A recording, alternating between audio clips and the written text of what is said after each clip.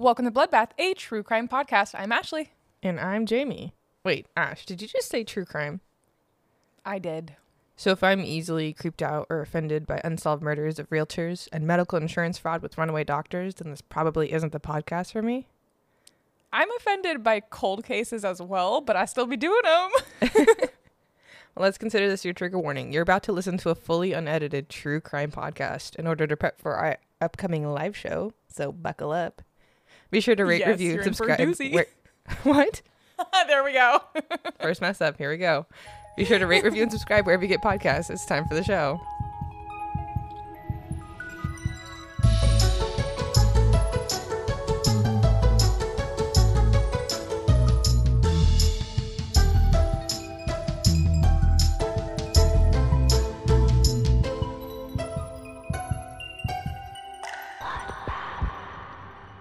Love it. Love it. This is going to be great. Okay, so my case today, as said, is a realtor. She's unsolved, unfortunately. I have my suspicions, as we always do, but, let's get into it. So her name is Lindsay Elizabeth Buziak, and she was born November 2nd, 1983, to her dad and mom, Jeff and Evelyn Buziak, and she has a sister named Sarah. They're all from Vancouver, Canada, and she was described as being popular and caring and lit up a room. Oh my God. You said it. I can hear the eye roll, but you can still be an asshole sometimes and light up a room, okay? It's called balance. Everyone's got a little bit of asshole in them, okay? So her dad was a real estate agent, and he would help people find their dream homes. He was big time real estate. And Lindsay decided to follow in his footsteps. So she was going down this really well-known career path with the people she had in her life. And she was dating a guy named Jason Zailo. It's Z-A-I-L-O. Zailo. I'd say Xylo. Xylo. That's what I wanted to say at first, and then I corrected myself. Okay. Either way, we'll just call him Jason no matter what. So he was part of a super wealthy family that was also a successful real estate business. So all in all, they have it all going, Lindsay had a pretty ordinary life growing up. Nothing traumatic, really. Nothing catastrophic to anything that would end up happening to her. And on January 31st, 2008, Lindsay got a call from a woman that was looking to buy a house in the $1 range. So this puts us straight into the case. $1. So she's been $1 million. Oh, I heard it $1. I was like, no. Oh my God, imagine. In the $1 range, please. That's my range right now for buying a house. Can I buy right it for now, $1? right? Please. No, so this was such a higher range, especially because most of the houses she sold were around the 600,000 mark, which is still a pretty good number for her to be selling. She was just a great real estate agent, even from the very beginning. I mean, she has so many people in her circle. And if she could get the reputation of selling $1 million houses, then she could really make a name for herself and start getting big time clients. So the lady on the phone said that they had recently moved to Vancouver area because her husband had gotten a new job and they needed a new home. She asked how the lady got her personal phone number. She did not call her work number. Uh-oh. And she said that she had gotten it from another client that Lindsay tried to reach, but that client never answered the phone. And she's just kind of like, okay, well, this is a little too good to be true, but also if it is true, that is huge for her career. Yeah, it's not something she's really going to pass up. That's that would be something that you think about for the rest of your life. Did I just fuck that up? Did I just really pass up on $1 million commission? Well, not the commission on $1 million, but still, come on. And Lindsay's talking to Jason about it and her dad, and she's telling them that the lady on the phone had a really heavy Spanish sounding accent, but also that it sounded fake. So it didn't sound fully Spanish, but sounded like a little bit of a mixture of stuff. And I don't agree with this. And this is what I mean by some people can have a little bit of asshole in them and still light up a room. She had them listed in her phone as the Mexicans. Yes. Not even their name. You see what I'm saying? We're not victim blaming here, but that's just a little, that is not professional. Lindsay, sweetie. Okay. So after talking with them, they all agreed that the opportunity was way too big to not do it. So they went forward with it. Lindsay found the perfect home, and Jason had made an agreement that he would go with her to the showing because she was still feeling uneasy. And he's a realtor too, so that would make sense. They made the appointment for Saturday, February 2nd, 2008 at 5:30 p.m. On this day, Lindsay and Jason ate lunch at a restaurant, and there's proof of this because there is CCTV footage of them there. And also there's the bill that was paid at 4:24 p.m. All this is true. They drove separately because they had met at the restaurant from their jobs. And then Lindsay was going to stop by the house, get into her realtor professional clothing, and then head over to the house. Jason was stopping by an auto shop to pick up one of his friends. CCTV footage shows all this happening, all of it. So we have them going to the house, him going to pick up his friend, Lindsay showing up at the house. It's all there, which is why it's weird. So Jason let Lindsay know that he was running late. So to make things worse, that Jason is not with her, the lady on the phone had said that she was going to be there alone. But now she was accompanied by a man. Mm-mm. 2 witnesses say they saw a 6-foot-tall Caucasian man with dark hair and a blonde hair woman, aged between 35 and 45, wearing a distinctively, patterned dress, walking up to the cul-de-sac. And there's a photo of like the dress. They like remade it to like try to fucking solve this. Mm-hmm. The witnesses then saw Lindsay shake hands with the couple, and from body language of their greeting, it appeared that she had never met them before. So this is coming from like the witnesses. The 3 of them then went into the house. Around 5:40 p.m., Jason came to the house. He saw Lindsay's car, and also as he drove up to the front of the house, like not in like the driveway, but just like by the house on the street, you know, he could see through the glass of the front door that there was like figures in there. He was parked outside the house for like 10 minutes, but then he didn't want to seem like he was being like a nosy, interfering boyfriend, you know? So he ended up parking a little ways down the street, but where he could still see the house.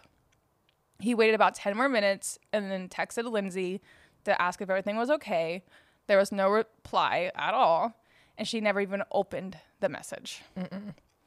20 minutes passed now, and when he saw the front door open and then close again, he got super weirded out. So he went out to the house to check on Lindsay, and through the door, he could see it was locked. Through the door, he could see her shoes at the very front of the house, but they weren't placed nicely as she would do when professionally showing $1 million home. You know what I mean? Yeah. Not even $1 million, even her regular 600,000 range. She's very professional, and her shoes were just thrown. So there's absolutely no movement. There's no sounds from the house. He's knocking. He's ringing the doorbell. He's doing everything. He calls 911 while his friend is finding another way into the house. His friend finds a gap in the fence in the backyard, goes through it, and so there's literally a hole in the fucking fence, goes through that, and then sees that the back door is just wide open. Excuse me. His friend runs through the house, unlocks the door, letting Jason in, and the entire time he's on the phone with the 911 dispatcher, and he's letting them know everything that's going on. He says, okay, I'm going to enter the house now. But then he hangs up. With the police? Which is, yes, he hangs up the 911 dispatcher. No. Which is odd, but at the same time, like, he's frantic. He's been cooperating, I guess you can say cooperating with them, like, and he's just having a moment. So, unfortunately, okay. I have this in my notes later, but I just want to touch on it now. He runs, like, as soon as his friend unlocks the door, he runs straight up the stairs, straight to the room that Lindsay's in, immediately. Suspicious. And I'll have on our Instagram at Bloodbath Podcast a video of him explaining to the cop, like the detective, exactly what he did. And it's just like, okay, but we'll get into the lie detector test later. So he finds, well, I'm going to find my spot. Hold on. Here we go. Okay. He would find Lindsay brutally murdered. He found her in a pool of blood in the master bedroom. When paramedics got to the house, she was already dead. Lindsay had zero, absolutely no defensive wounds, indicating that she had been struck from behind. She was stabbed over 40 times, and her throat was cut so bad she was almost decapitated. Nothing had been done, and she had not been sexually assaulted. Bless you. Thank you. That's... So, obviously, yeah. What? Why 40 times? Anyway, this doesn't make sense. It doesn't make sense why it happened. It doesn't make any sense. There's theories. I know you're gonna get but into we're it. not gonna know them. Like, we're not gonna know the actual reason. So obviously Jason and his friend were taken into questioning right away, but the CCTV footage shows all their whereabouts. The credit card statements show their whereabouts. He took a lie detector test. He passed.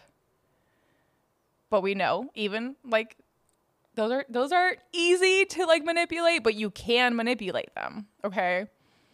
And there's no fingerprints or DNA found that matches any of the boys that were in there. And also the canines that they had, the good boys, they couldn't find anything at all. It's like these people didn't exist. It's suspected that the only common sense to assume, wait, what did I write? Mm-hmm. Okay, so she figured it out. Mm-hmm. It's suspected that it's common sense. They left out the gap in the fence, and they must have had a getaway car back there, and that's how they got away. They traced the phone that was used to call Lindsay and found that it was bought a few months earlier, and that the address programmed to it was just a randomly chosen address. Also, the phone had never been used until to call Lindsay. Okay. Yeah. Mm-hmm. I have so many the name on the phone in my head right now, but okay. Just you wait. The name on the phone was Paulo Rodriguez, which was a fake name from what they could tell. They were hoping that the phone would be used again to track the number, but it was a burner phone and it was never used again until it was. Yeah. So there was a sketch of a woman that was made to like try to find her, and unfortunately it remains an unsolved case. And it looks like the sketch looks like a pretty generic person, I guess you can say, like no really defining features, but there is somebody it kind of looks like, and it might be Jason's mom. Oh my God. Who is wealthy. Uh-huh. Wealthy means get away with bodies. That's how I see it. You're not wrong. It's scary. So here's some theories. This looked like a very thought out plan, but Lindsay was never in legal trouble with anyone ever. And like I said, nothing was ever stolen, and she wasn't sexually assaulted. So this wasn't a sexually driven thing. So a hired killer, maybe. The only thing that this murder was brutal. Was absolutely fucking brutal. And a hitman to do this amount of damage, as like weird as it sounds, wouldn't be professional. That's not what would happen. They would just get it done and get out. Mm-hmm. She wouldn't be stabbed 40 fucking times. Like stab somebody 40 times. That like stop. No. Don't stab somebody 40 times. Make the movement of like stabbing 40 times. And like having to add like actual pressure and thought to that. That takes a long time. This isn't a hired. No, and that seems very passion driven. Exactly. That was my next thing. That's not going to happen. A hitman's not going to have that passion unless it's somebody that knows her. Yeah, unless it's personal, like cracking his knuckles, no. Exactly. Like, no. So, although Jason was cleared and passed a lie detector test, people are still giving him the side eye, which so am I. Mm-hmm. Seems questionable. There was talk from Lindsay. It seems questionable to me, sweetie. There was talk from Lindsay to her friends and family that Jason was possessive of her and that she was thinking about breaking up with him. Also, when he got into the house, as I said earlier, he went straight to the master bedroom where she was. He didn't look anywhere else. He ran up the fucking stairs straight to it. He then reenacted the moments. Like I said, you could listen to that in Bloodbath. Like I said earlier, I already had this in my notes. I knew it, but I had to say it, okay? Mm-hmm. September 2010, Dateline made an episode about this case called Dreamhouse Murder. I tried to find it, but it wasn't available for me to listen to. I think it might be like only a Canada thing that can listen to it. So Podcast by Proxy, help us out. By the way, we both did a Dateline case then. Nice. Look at us. This wasn't even on purpose. It was revealed that in December 2007, 8-ish weeks before the murder, Lindsay was trying to get in touch with her ex-boyfriend while she was visiting out of town in Calgary, I think is how you say it, Calgary? Where her dad lived. Uh-huh. Yeah. She didn't get in touch with him, but less than 4 weeks later, this ex would be arrested in one of the largest drug busts in Alberta's history. I'm talking $8 million worth of drugs, my dude. Oh, my God. Yeah. So because of this, people started thinking maybe this was a drug cartel murder and that maybe she was a police informant. But again, supposedly not true. But also, if she is a police informant, would the police actually confess to that? Probably not. Like, you know what I mean? They wouldn't confess that they fucked up. If she was. I don't think that's the case, but if she was, I don't see them being like, oh yeah, we fucked up and now she's dead because of us. You know? Yeah. But that would be a reason she did tell her dad. That would be a reason it's unsolved. I know. Like, all these theories are like, they're solid until you get to the next one. And you're like, okay, wait, what about that one? But what about that one? So she told her dad when she got back from visiting him that she saw something she was not supposed to see, but did not elaborate on it. Uh-oh. Mm-hmm. Yeah. So that leaves us with Jason. In a weird turn of events, the phone used to call Lindsay, that one time that was only used to call Lindsay, it's so weird. It was activated again. Okay? Lindsay had a close friend named Nikki, and she said that one day, later in 2008, she got a call in the middle of the night from an unknown number. When she answered it, she was coming out of sleeping, like she was literally in the middle of the night. And not fully registering what was happening, was a female voice with a heavy, fake-like accent. And she could not say where it was from or what they were saying. She became more aware of what was happening, and she got really scared because she started to remember what Lindsay was saying about the callers of the house. And then she ended up murdered. The caller hung up on Nikki, but she wasn't going to have that happen. She literally called this number back like 30 fucking times. She just kept calling and calling and calling. She was like, you're going to answer this phone. Shirley Zaleo, Jason's mom, picks up. Excuse me? Mm-hmm. No. Nikki and Shirley. Okay. Nikki and Shirley now. That's fucking weird. So she asks Shirley, why the hell did you just call me? And also, how the fuck do you have my number? That's what I was wondering.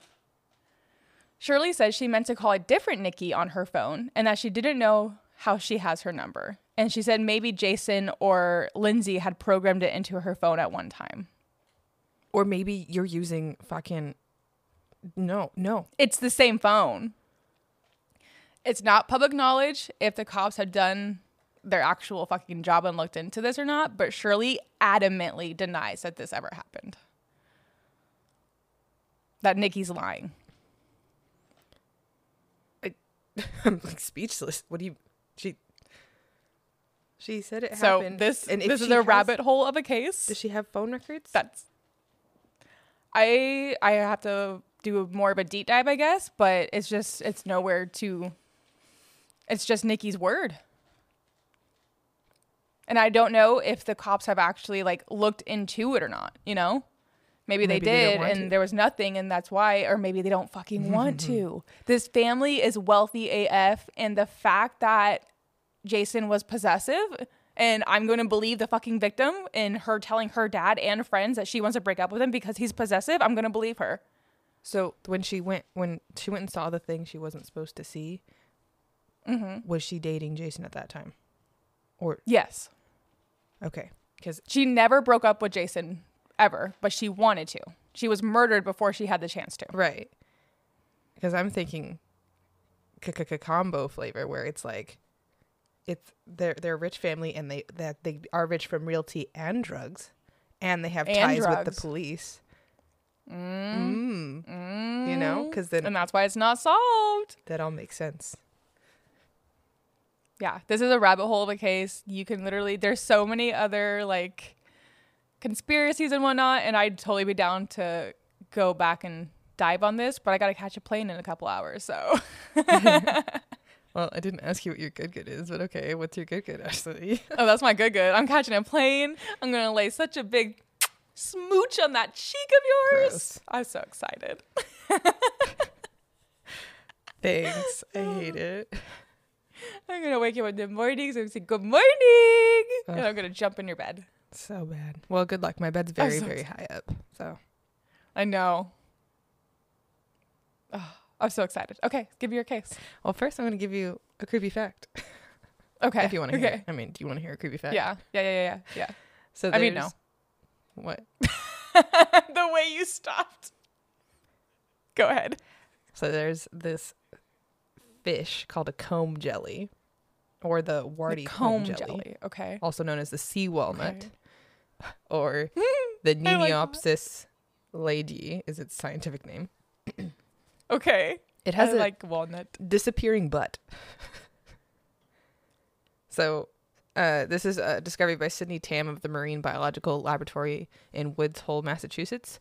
Said that there's no documentation of a transient anus in any other animals that she knows of. Anus. It's not visible when the animal is not pooping, and there's no trace under the microscope. It is invisible to me. So this jellyfish's butt just... Invisible anus. Yes. Like, where does it go? That's amazing. Where does it go? Where does it go? Like, how fucking strange. How would they know? How would they know? Like, did you just poop? Be like, I don't know. Did I? That is so weird. That's like the one singular only thing then. That could be like, I don't poop. And you'd believe it. You'd be like, I guess so. I don't know where your It must be a is. girl. Girls don't poop. Right. All right, so we both did a Dateline case, apparently. So I'm pretty sure you probably know mine, but... Can we actually watch yours? Yeah, I think you can. Yeah, you can. It's Okay. episode 19 of one of the seasons, I think season 3. But it was recommended to us by our friend Michaela. Not the one Michaela, but the other Michaela. You know, there's Michaela S., but it's the other Michaela S. So this is Michaela. My roommate. Yeah, we do have another S. Yes, your roommate. I was like, Schumacher? No, the other one. The other one. Okay. So this is a story of Mark Weinberger. Sorry. He was called the Nose Doctor. And I don't think I know this. He graduated from University of Pennsylvania and UCLA and chose to set up shop in Indiana. And he did this... Gross. Because... I mean, if you're from Indiana, I love you, but I also grew up there, so I can say it. Okay. Thank you. Bye. He was next to a bunch of like mills where people were having constant sinus issues and allergies. Smart move for a nose doctor, right? Very smart. This guy is incredibly smart. It's creepily smart. Oh, no. And he was supposedly performing 15 to 22 surgeries each week, which was unheard of. He had a state-of-the-art facility. Like, literally, doctors who would walk in were, like, jaw dropped to the floor. All the new equipment. Really? Just gorgeous. It was a gorgeous facility. Okay. They're like, in Indiana? Why? Yeah. But, I mean, it makes sense with the allergies and the sinus issues, so... It's paying. Smart dude. It is. So he ended up getting married to a woman named Michelle only after a year of dating. And they had so much money that he was like, let's have 3 weddings. Like, one in Indiana. Sign me up. One in Italy. Like, one of, like, just the most extravagant kind of thing. And he was footing every single bill in the grandiose kind of way. He was like, I got it. Just throw it in the bag. Okay. And they actually... I want it. I got it. Exactly. In between of these 15 to 22 surgeries each week, they were vacationing all the time.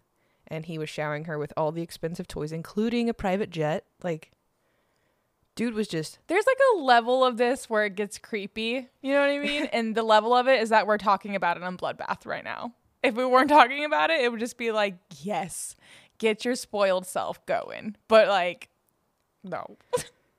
Well, it gets worse, obviously. Otherwise, we wouldn't be talking about it. Sit down. It gets worse. So in September of 2004, it is going to be Michelle's 30th birthday. So her and Mark are headed to Greece for a vacation. Michelle was a studying psychologist, and Mark, who was 11 years older than her, had his successful sinus clinic, and they had just had a miscarriage recently. So she was looking for a fresh start on this vacation, like going into her 30s with bright-eyed, bushy-tailed kind of attitude. I was going to say, too, though, before you mentioned the miscarriage, I was going to say, this sounds like a power couple. Yeah. Like with both their jobs. Yeah, definitely. Well, she's studying to become a psychologist. Like she's working on herself and like getting there. Still. Yeah. Exactly. She has the ambition. She's showing it. She's not just there. She's not going to be a housewife. No, she's going to do something, No, like she's going to do some shit. And we'll get into it. All right. So, okay. Luco Carici was the hired on captain of the yacht that they were on in Greece. And Mark had told Luco that he intended on buying a sailboat in cash for Michelle as a gift. So he had, like, in the safe on the yacht, he had 30 grand in cash. Just ready to buy a sailboat for Michelle. For her 30th birthday, right? Okay. So they dined in Mykonos. That could be sweet. And then they returned to the yacht to go to bed, right? Yeah. Well, when Michelle woke up the next morning, she woke up to an empty bed. And she went to Luco, the captain, to see if he had heard where Mark might have gone. And Luco was like, oh, he probably went in town to buy you another gift. No big deal. And so she was like, okay. Casual. He's just buying more presents. Probably. He just want to shower you in presents. Because that's what he did, He just showed off his money that way. So Michelle was like, all right, I'm going to go back to town, go for a run on the beach, just to see if she could find him, but also keeping that body fit. To get out. Yeah. Yeah. And so she had breakfast at the hotel, and apparently it was a really amazing breakfast. Like she had like this Greek yogurt with honey on it. It was like, it was so good, but she still had a bitter feeling about it. So it was like, oh no, she did not feel good. Yeah. Okay. So she went back to the yacht and spoke with Luco again, and he suggested, okay, he's probably buying diamonds. Like it takes time to do that. You're fine. That is so suspicious. And she didn't buy the story. Even in this lifestyle. Yeah, and you should be suspicious. That's still weird. So she didn't buy the story, and she began to freak out. She was like, this is not okay. And she called the police. Good on her, right? Yeah. She told the police that she believed the captain had more information than he was letting on.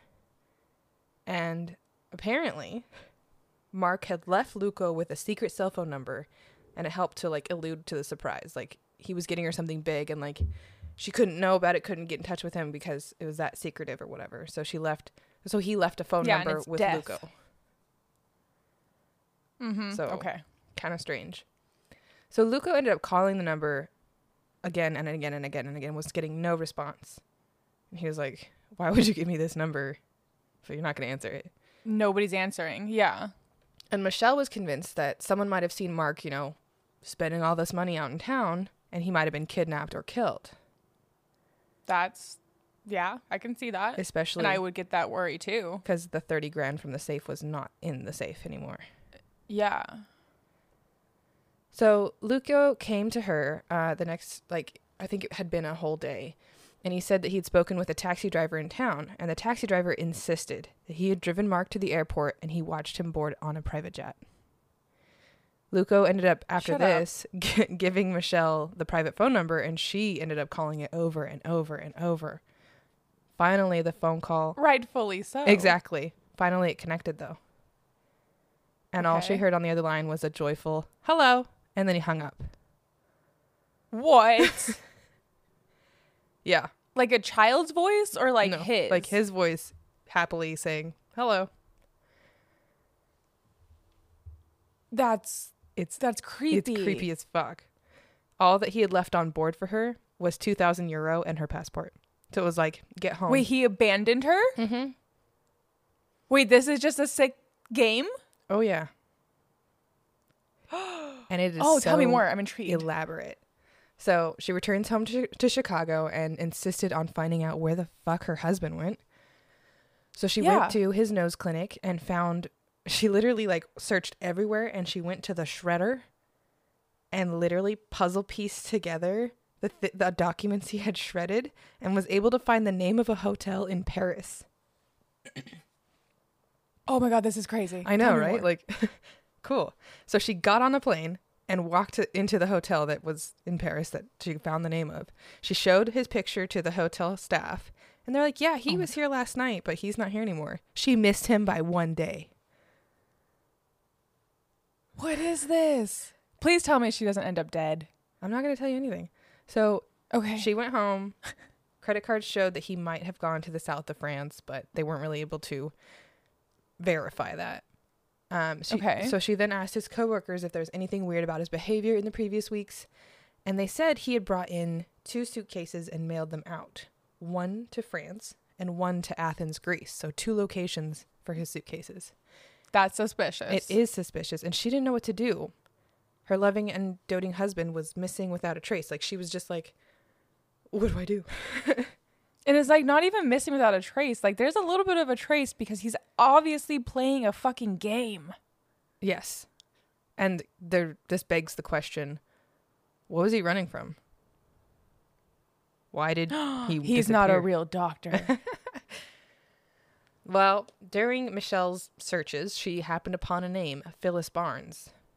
And Phyllis had her daughter, Sean, who she loved dearly. And when Sean turned 18, she realized her mom was losing her voice, becoming sick, and she had a sinus infection that would just not quit. And she was like, please see a doctor. The doctor she chose to see was Dr. Weinberger because his billboards were posted all over town. She was like, I'm going to go see him. And immediately he was like, you need to have sinus surgery.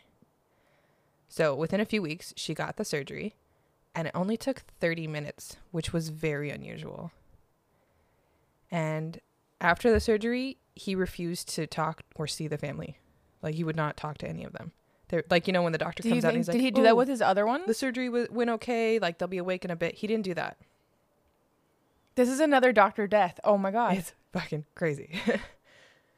So Phyllis went home and just continually got more sick, more hoarse in the voice. She called Dr. Weinberger and complained, and he laughed at her and said, things take time to heal. He laughed? Excuse me? Yes. And this is all before he disappeared, right? So this is... No, but you're supposed to be a professional doctor, and your patient is calling you with an issue, and you're going to laugh at her? Yep. Excuse me? So no. Phyllis, being the smart woman that she was, she did the smart thing, called another doctor to get a second opinion. Good job. All this doctor had to do, like literally within 15 minutes, preliminary check on her throat, like a quick glimpse inside. He saw that she had 2 masses growing in her throat. She had throat cancer. Oh my God. Yeah. Like, you can't miss that. And so he said that Dr. Weinberger didn't even inspect her throat. He's like, there's no way you could have missed that. She just went straight to surgery? He literally looked in, was like, yep, you've got throat cancer. Oh my God. It was insane. And so Phyllis at this point is becoming very weak. She ends up passing out in her home due to lack of air because the masses had gotten so big. Oh my God. So she was rushed into hospital in emergency surgery and was given a tracheostomy. And her voice box was removed along with the cancer. Oh, my heart. And after this happened, I don't know why, but apparently it was too stressful for her husband to handle. So he divorced her and actually ended up dying very shortly after that. So Sean is just going through it. She's lost her dad. Her parents are divorced. Her mom just had cancer that she thought was a sinus infection. And it's just like, poor girl. Also, fuck that, dude. This is in sickness and in health, sir. I'm not saying you deserve to die, but like karma do find her way around. I guess so. Well, Sean is like, I'm not here with it. And so is Phyllis's sister. And they ended up hiring attorney Ken Allen in order to sue Dr. Weinberger. They said, you should have fucking caught this. And so Ken, the attorney, he starts asking questions. He starts seeing Dr. Weinberger's patients. He's talking to everybody. And he's seeing that everyone's having a pretty similar experience to Phyllis's. Not the throat cancer, but you know. So we're going to talk about Valerie and her daughter Kayla, who's 8 years old. Kayla had come in to see Dr. Weinberger because she'd been having headaches. And so Dr. Weinberger... Fuck with children. Yeah, in children. You don't do it. Yes. So he was like, you need nasal surgery. And she went under, and then complained for weeks and months after that she still had a headache. And her head even began to swell. Oh, my God. So she finally went to another doctor, and they said that she needed to see an oncologist because she had a mass growing in her head.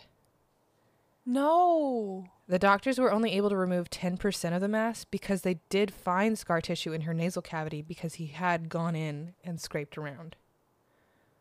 And just scraped around. Yeah, that sounds about right. Yeah. So we're back to 2004. Phyllis's cancer had taken over her body, and she knew her time was up. And just days later is when Mark and Michelle left for Michelle's birthday surprise in Greece.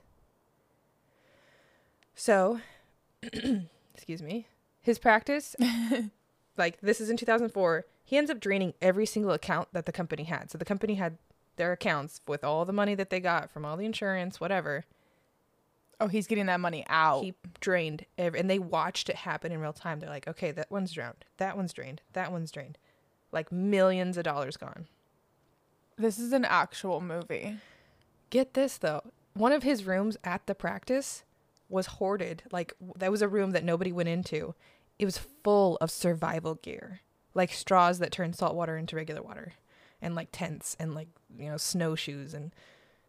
Okay, Brian Laundrie, calm down. It's weird. And, like, his employees were afraid to go in there. They're like, it's really creepy. Rightfully so. It was probably booby-trapped. Yeah. And so then they looked at his Amazon book list full of survival guides. They saw that they found out he had bought uncut diamonds, which is a way that rich people store their money without it being money. What? Yeah, it's very strange. So where in the world is Mark Weinberger, right? Yeah, I was... Tell me. I'm like, hello? He's got so many civil suits against him in Indiana. So much so that the FBI was like, you know what? We're going to indict you. We're going to indict you on 22 counts of medical fraud because, like, you're getting attention, buddy. So the U.S. government's now on his tail. Love it. But no one's able to pinpoint where he is. He ends up being featured on America's Most Wanted, but nobody calls in after the episode. No.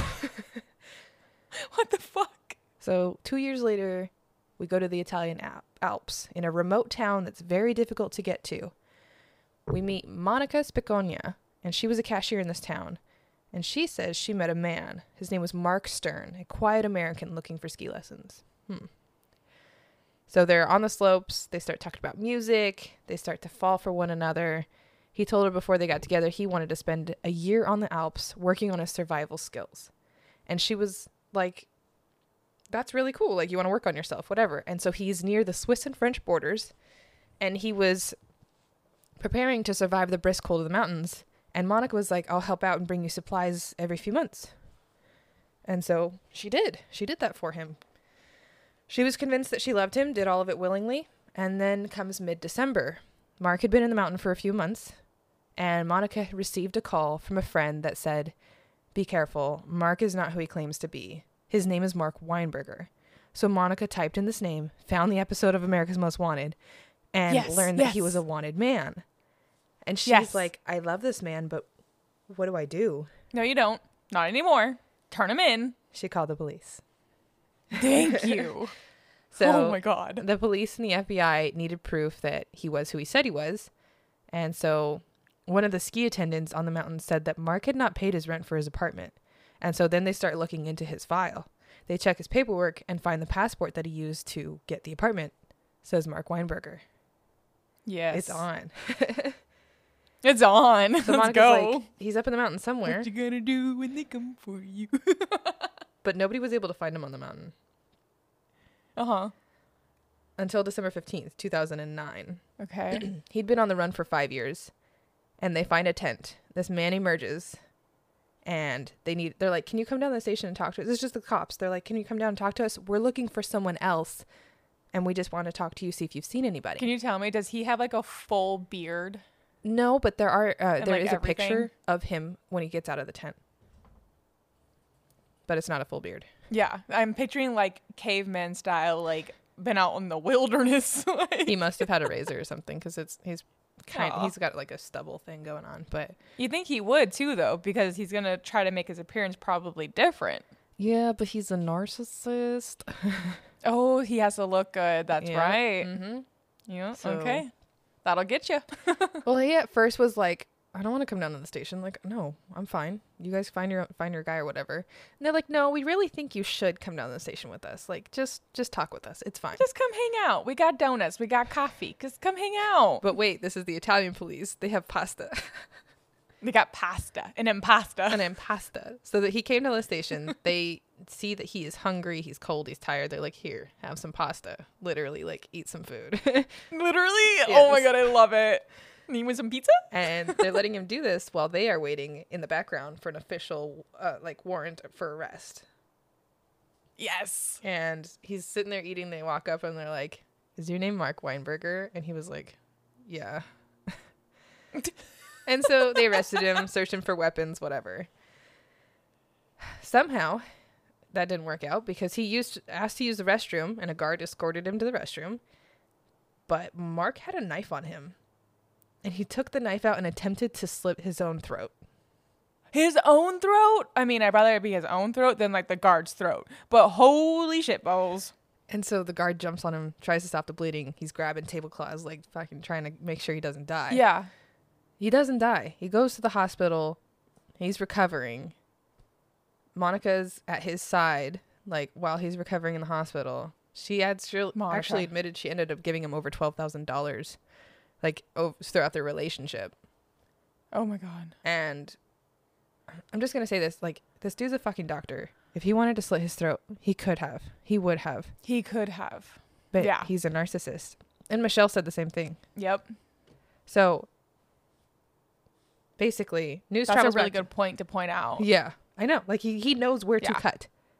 So, Yeah, exactly. If he really wanted to off himself, it's sad to say, but he would have fucking done it. But since he is a narcissist, he's going to want the attention of being in the hospital and probably even thought it out further and thinking if he can get himself into the hospital, he might be able to escape from the hospital. you're so on point. Literally. Yay! And doesn't want to go to prison because who wants to go there?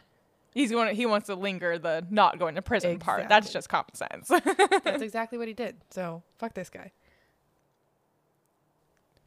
So, news travels back to the States. Infamous Mark Weinberger has been found. And the America's Most Wanted producer's like, Michelle, hello, on the phone. We found your mans. We know John it's been Walsh 5 is years. popping open the champagne. She's like, we did it. And she's like, okay, you said he tried to kill himself? No way. No way did he try to do that. But guess who's been following the story in the background? Literally knew the day it happened, did not wait for the news to travel. December 15th, Ken Allen, the attorney who had been working with Phyllis Barnes. He calls up Phyllis Barnes' sister. He's like, Mark's been found. And he was ready to bring justice to the Barnes family and all the other victims of Mark Weinberger. Yes, that's our cancer patient, right? Yes. Yeah, Well, okay. both of them had, it was both Kayla and Phyllis who had cancer. Yeah, okay. So, like I said, Michelle decided he's a narcissist. He's a doctor. He should know exactly how to kill himself. He easily could have done it. He didn't do that. And so they finally indict him, whatever. They get him back to the States. And at first, Mark motherfucker Weinberger was given a plea deal. And Of the judge course. was like, you know what? No, I'm going to throw it out. No. We're taking his ass No, I'm just going to toss that in the bin. to trial. No, thank you. It's a trial case. Yes. So, Ken Allen's got a deposition with Mark Weinberger. He sits him down and he's like, let's talk. And Mark Weinberger's like, I plead the fifth. Oh my God. come on, just Cry tell me a about- river. Why you did this or talk about your life. I plead the fifth. I plead the fifth. I plead the fifth. Over and over and over. And so Ken's like, you know what? Fine. You don't want to talk? I, being the smart fucking attorney that I am, decided to record Phyllis before she died. So she's coming back from the grave to give her story. Snaps for Phyllis. Exactly. Yes, that is so smart. He And knew that she RIP wasn't going to Phyllis, make but it like, if- good job. Exactly.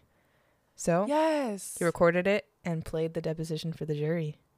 Yes, and that jury said, kill him. They were like, fuck this guy. Throw him away. So Ken was fighting to get $13 million for the victims of Mark Weinberger. But Indiana has a cap on medical fraud settlements at $1.2 million. Okay. So Stupid. Ken was like, Seeing as there's multiple victims, I'm going to push for more. And he did win more, but that 1.2 each. It was undisclosed how much he won because they don't want people knowing that they would like let That's that good. happen. But That's he did win more, just so you know. So that's good. Okay, good. So Mark ends up pleading guilty to 22 counts of healthcare fraud at his sentencing in 2012.